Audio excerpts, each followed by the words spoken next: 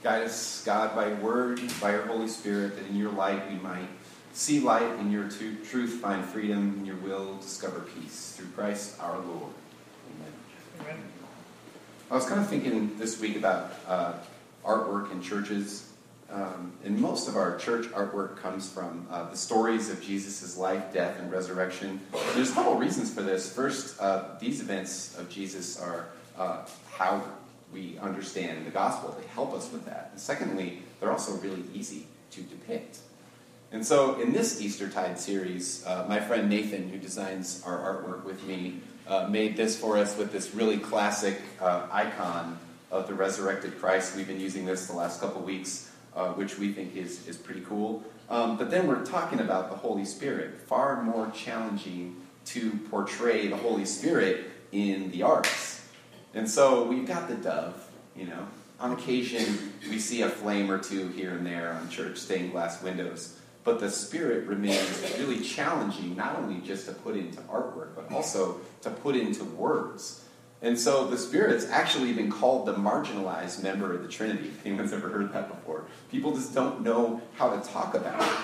And so they don't know what to do with the Spirit, how to talk about it, or how to understand the Spirit's role or origin. And so we've got, in different traditions, we have different things. In a more charismatic tradition, people equate the Spirit to more ecstatic experiences in worship, like speaking in tongues. And so I remember when I was a kid, my mom's family comes out of a more charismatic tradition. So my brother and I went to a really Pentecostal service one time when we were kids, and my mom kind of said, this is going to be a little different, And we were... I don't think I said a word the whole time in there, just my eyes were huge. And then in other traditions, you've got kind of like the opposite, right? The Spirit is this more vague spirituality that remains kind of somewhere out there. And so there's this kind of running joke in seminaries and churches all over the world when anyone asks a seminary professor or a pastor a question about the Holy Spirit. So we're advised to say this. We're supposed to say, the Spirit is an incomprehensible mystery. And we just don't have definitive answers. And then as soon as we say this, we're supposed to turn and run out the door before taking any follow-up questions, right? And so that's the approach I'm going to take this morning. So, all right, just kidding. I honestly think we can do better than that. So we're not going to have all of our questions answered for sure. But we can do better than turning and running away. I think there's nothing to be afraid of. There's nothing to run from. I really think that we can and should develop a really robust theology of the Holy Spirit. I think particularly in a new church plant like this is really, really important for us. And so the lectionary that we've kind of been following here for the last couple of months, it shifts gears from these resurrection appearances of Christ, and now it goes backwards and kind of anticipates the promise of the coming of the Holy Spirit. Right? Anticipating the Christian day of Pentecost. And so today we're actually going to look at John's Gospel, where Jesus himself promises his disciples that they're not going to be left alone without his presence even after his death, resurrection, and ascension. So we hear this from John 14, 15 through 21. He said, "If you love me, you will keep my commandments. And I will ask the Father, and he will give you another advocate to be with you forever. This is the Spirit of truth whom the world cannot receive because it neither sees him nor knows him. But you know him because he abides with you and he will be in you. I will not leave you orphaned. I am coming to you. In a little while the world will no longer see me, but you will see me. Because I live, you also will live. On that day you will know that I am in my Father and you in me and I in you. They who have my commandments and keep them are those who love me. And those who love me will be loved by my Father, and I will love them and reveal myself to them." The Gospel of the Lord. And so when I was thinking about this, I called it the Holy Spirit sandwich. That's just me. Mostly because I relate everything in life to food. But also because the Spirit is sandwiched in between two really simple sentences on keeping Jesus' commandments. So we'll break it down a little bit. We'll see what we can learn about the Spirit. And so the question is, who is this Holy Spirit that Jesus promises? And so Jesus actually gives the Spirit a name. We don't get it in our English translation, but he actually gives it a name. He calls it Parakletos, right? Which is this much more exciting name than Rob. It translates into our English Bibles as advocate or helper or counselor or comforter, depending on the translation you read. But what it literally means is the one called alongside. And so we can actually learn quite a bit from a name. Now, I've shared this before in here, but when I looked my name up one time a little while ago, and it actually means bright fame. Okay, so we learn very little about me because of my name, because I'm still waiting to live into it. But here, this name, Parakletos, we actually learn a lot from this name. It's important. The one who is called to come alongside us to help us, to encourage us, to defend us, to tell us the truth about ourselves, and to tell the truth about Jesus. We learn all of that just from this one name, this word that Jesus gives, the Spirit. And so we kind of jumped in chronology around in the past month in the story of Jesus. Today, this story goes kind of backwards in time to the night of Jesus' arrest. He's just told his disciples of his impending death. This is coming soon. And so the disciples must be thinking about the possibility of losing Jesus, their friend, and being left completely alone. And so Jesus knows that all of his disciples, including each one of us today, will at some time feel orphaned or alone or without guidance and support. And so it's interesting that Jesus used the word orphan in talking about his death. It was sure to strike panic in the disciples, the people that loved him dearly. He knew that in their panic, these disciples of his were going to scurry away like mice. They were going to desert him. They were going to deny him. He knew that they would feel completely alone when he was gone. And so you look at Easter, this joyful reunion of Jesus. He would appear to many before his ascension. But what about after that? What about for those of us who live after the resurrection? We're called to believe in a Jesus that we have not seen or heard.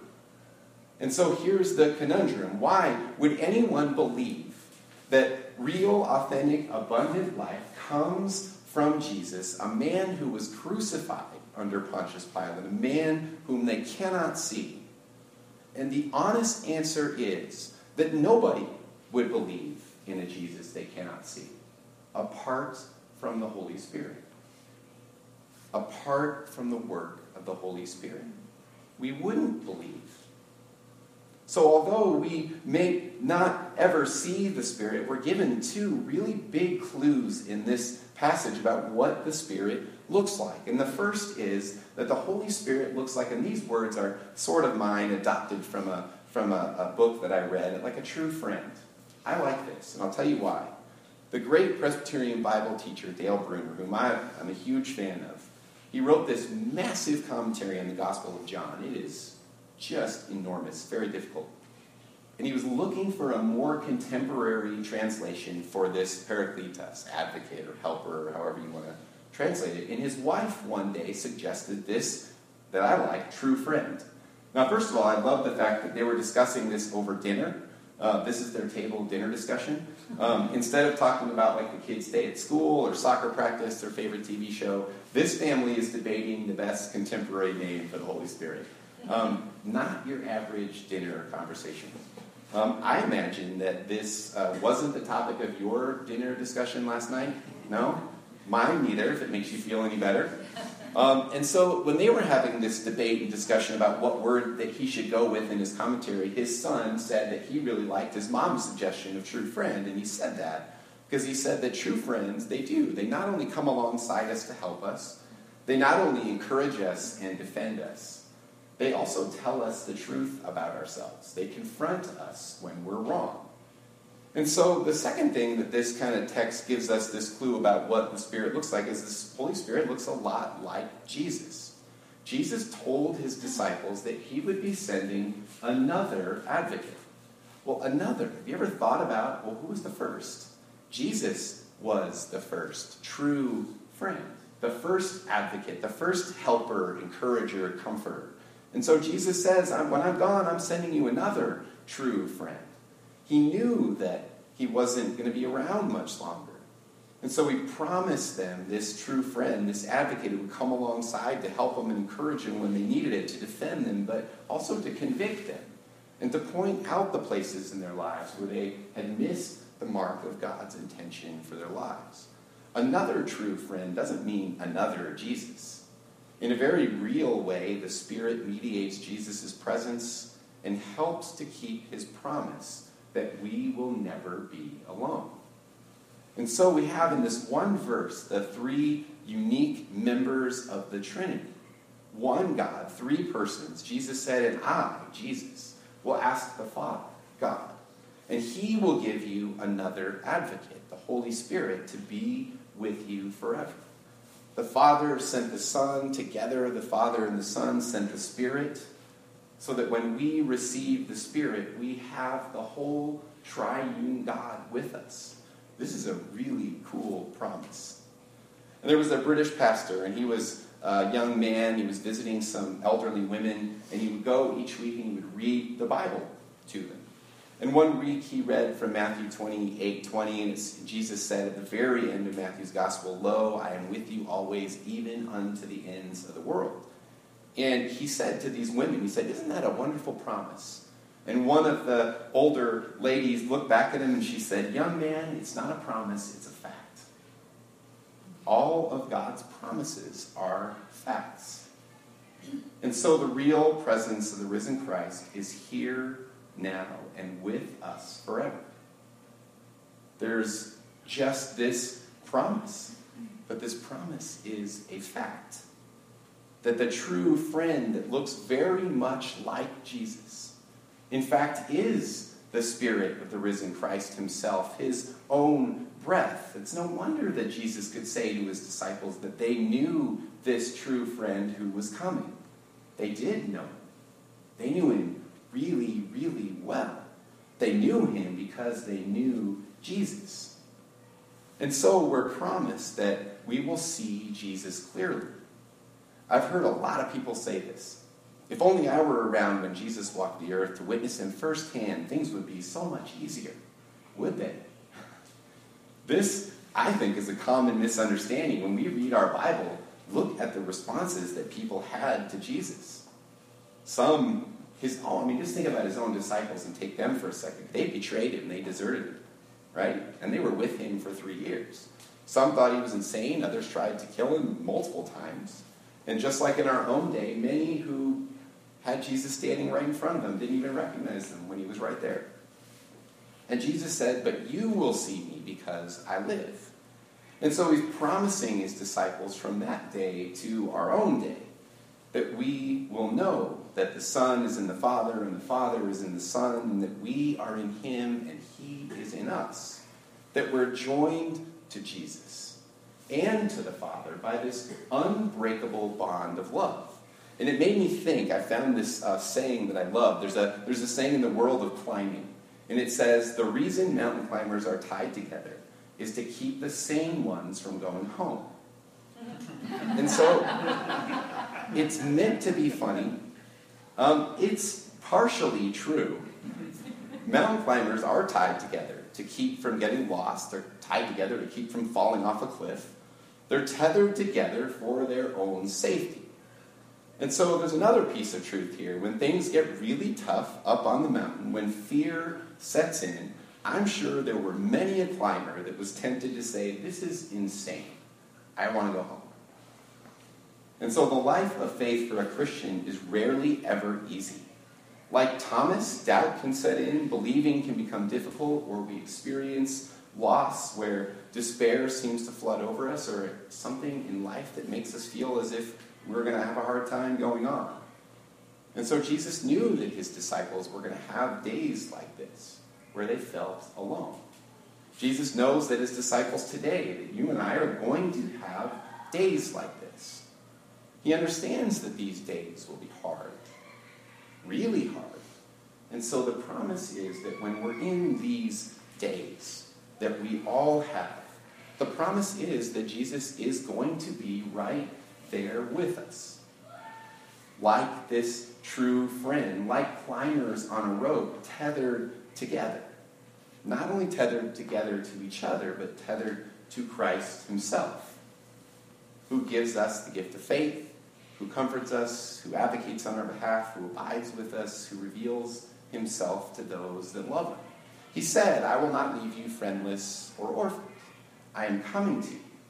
And so here we are, a couple thousand years later, in worship together, this miraculous group, honestly, of very different, unique people, but we're tied together to each other and to Christ himself. We're like climbers tied together. And then we're sent back out of this place, back out into the world, into loving service, sent into Christ's mission in the world, to our neighborhoods, to our communities, whom the Father loves deeply. And so Jesus in our passage twice gives us this simple command. He just says, keep my word.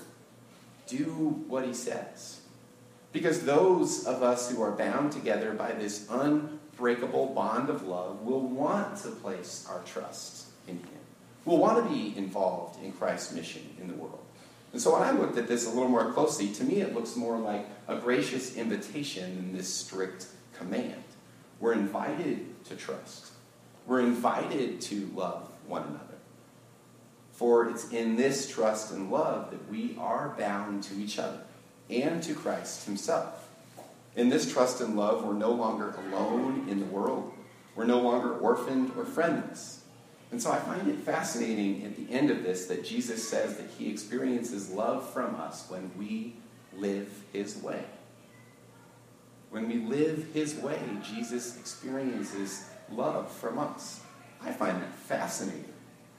When we live like this, the promise is that we will see Jesus more clearly, that he will reveal himself more. This is one of my favorite sentences in the entire scripture. The more we place our trust in him, the more he reveals himself. Jesus makes himself real to us when we trust him and when we live out his love in the world. And so it's this reminder that when we're tied together to each other and we're tied together with the Spirit, that we can't fall too far without the rope catching us. A solo climber who falls is in deep trouble. But we climb together, and we climb with the Spirit that says that he's with us all the time, that we're not alone, who encourages us to keep going, who comforts us when we're having a hard time. And they're having a lot of fun. Anyone? I'm almost done, but you're welcome to come. They're clearly having more fun than me. Our true friend, and this is the part that I think is maybe most important to leave with. Our true friend, this advocate, the Holy Spirit, is as close to us as our breath. This is what Jesus seems to be saying. That we're reminded that with every breath we take, the Holy Spirit, the Spirit of the resurrected Christ, is with us. That his Spirit fills us, gives us the gift of life. We're reminded that with each breath, we're reminded that we're precious, that we're loved, that we're forgiven, that we're washed clean, that we're sent back out into the world to live for the very world that Christ died for. And finally, when we go, we don't go alone, but we go tied to each other. This is a good thing, mostly, right? It's a good thing. We're not only tied to each other, but we're tied to the Holy Spirit, abiding in the love of the Father and the Son and the Holy Spirit, our true friend. Will you pray with me? God, you are good. We thank you for laughter and the fun that the kids are having next door. And God, we just ask that as they're having this great time in there, that they're also learning things about you. God, that you would be grabbing a hold of their heart. And we just pray for Shay and all the great things that she's doing with the kids. I just love learning about you and coming to church and being together. God, we also thank you for the gift of your Holy Spirit, that it is as close to us as our next breath. God, help us to know you more and recognize that we're not left alone. May your Spirit guide us into more obedience so that we might be a blessing to those around us. And in so doing, that we might see you more clearly, that you would reveal yourself more and more to us. We pray this in the name of the Father, and the Son, and the Holy Spirit. Amen.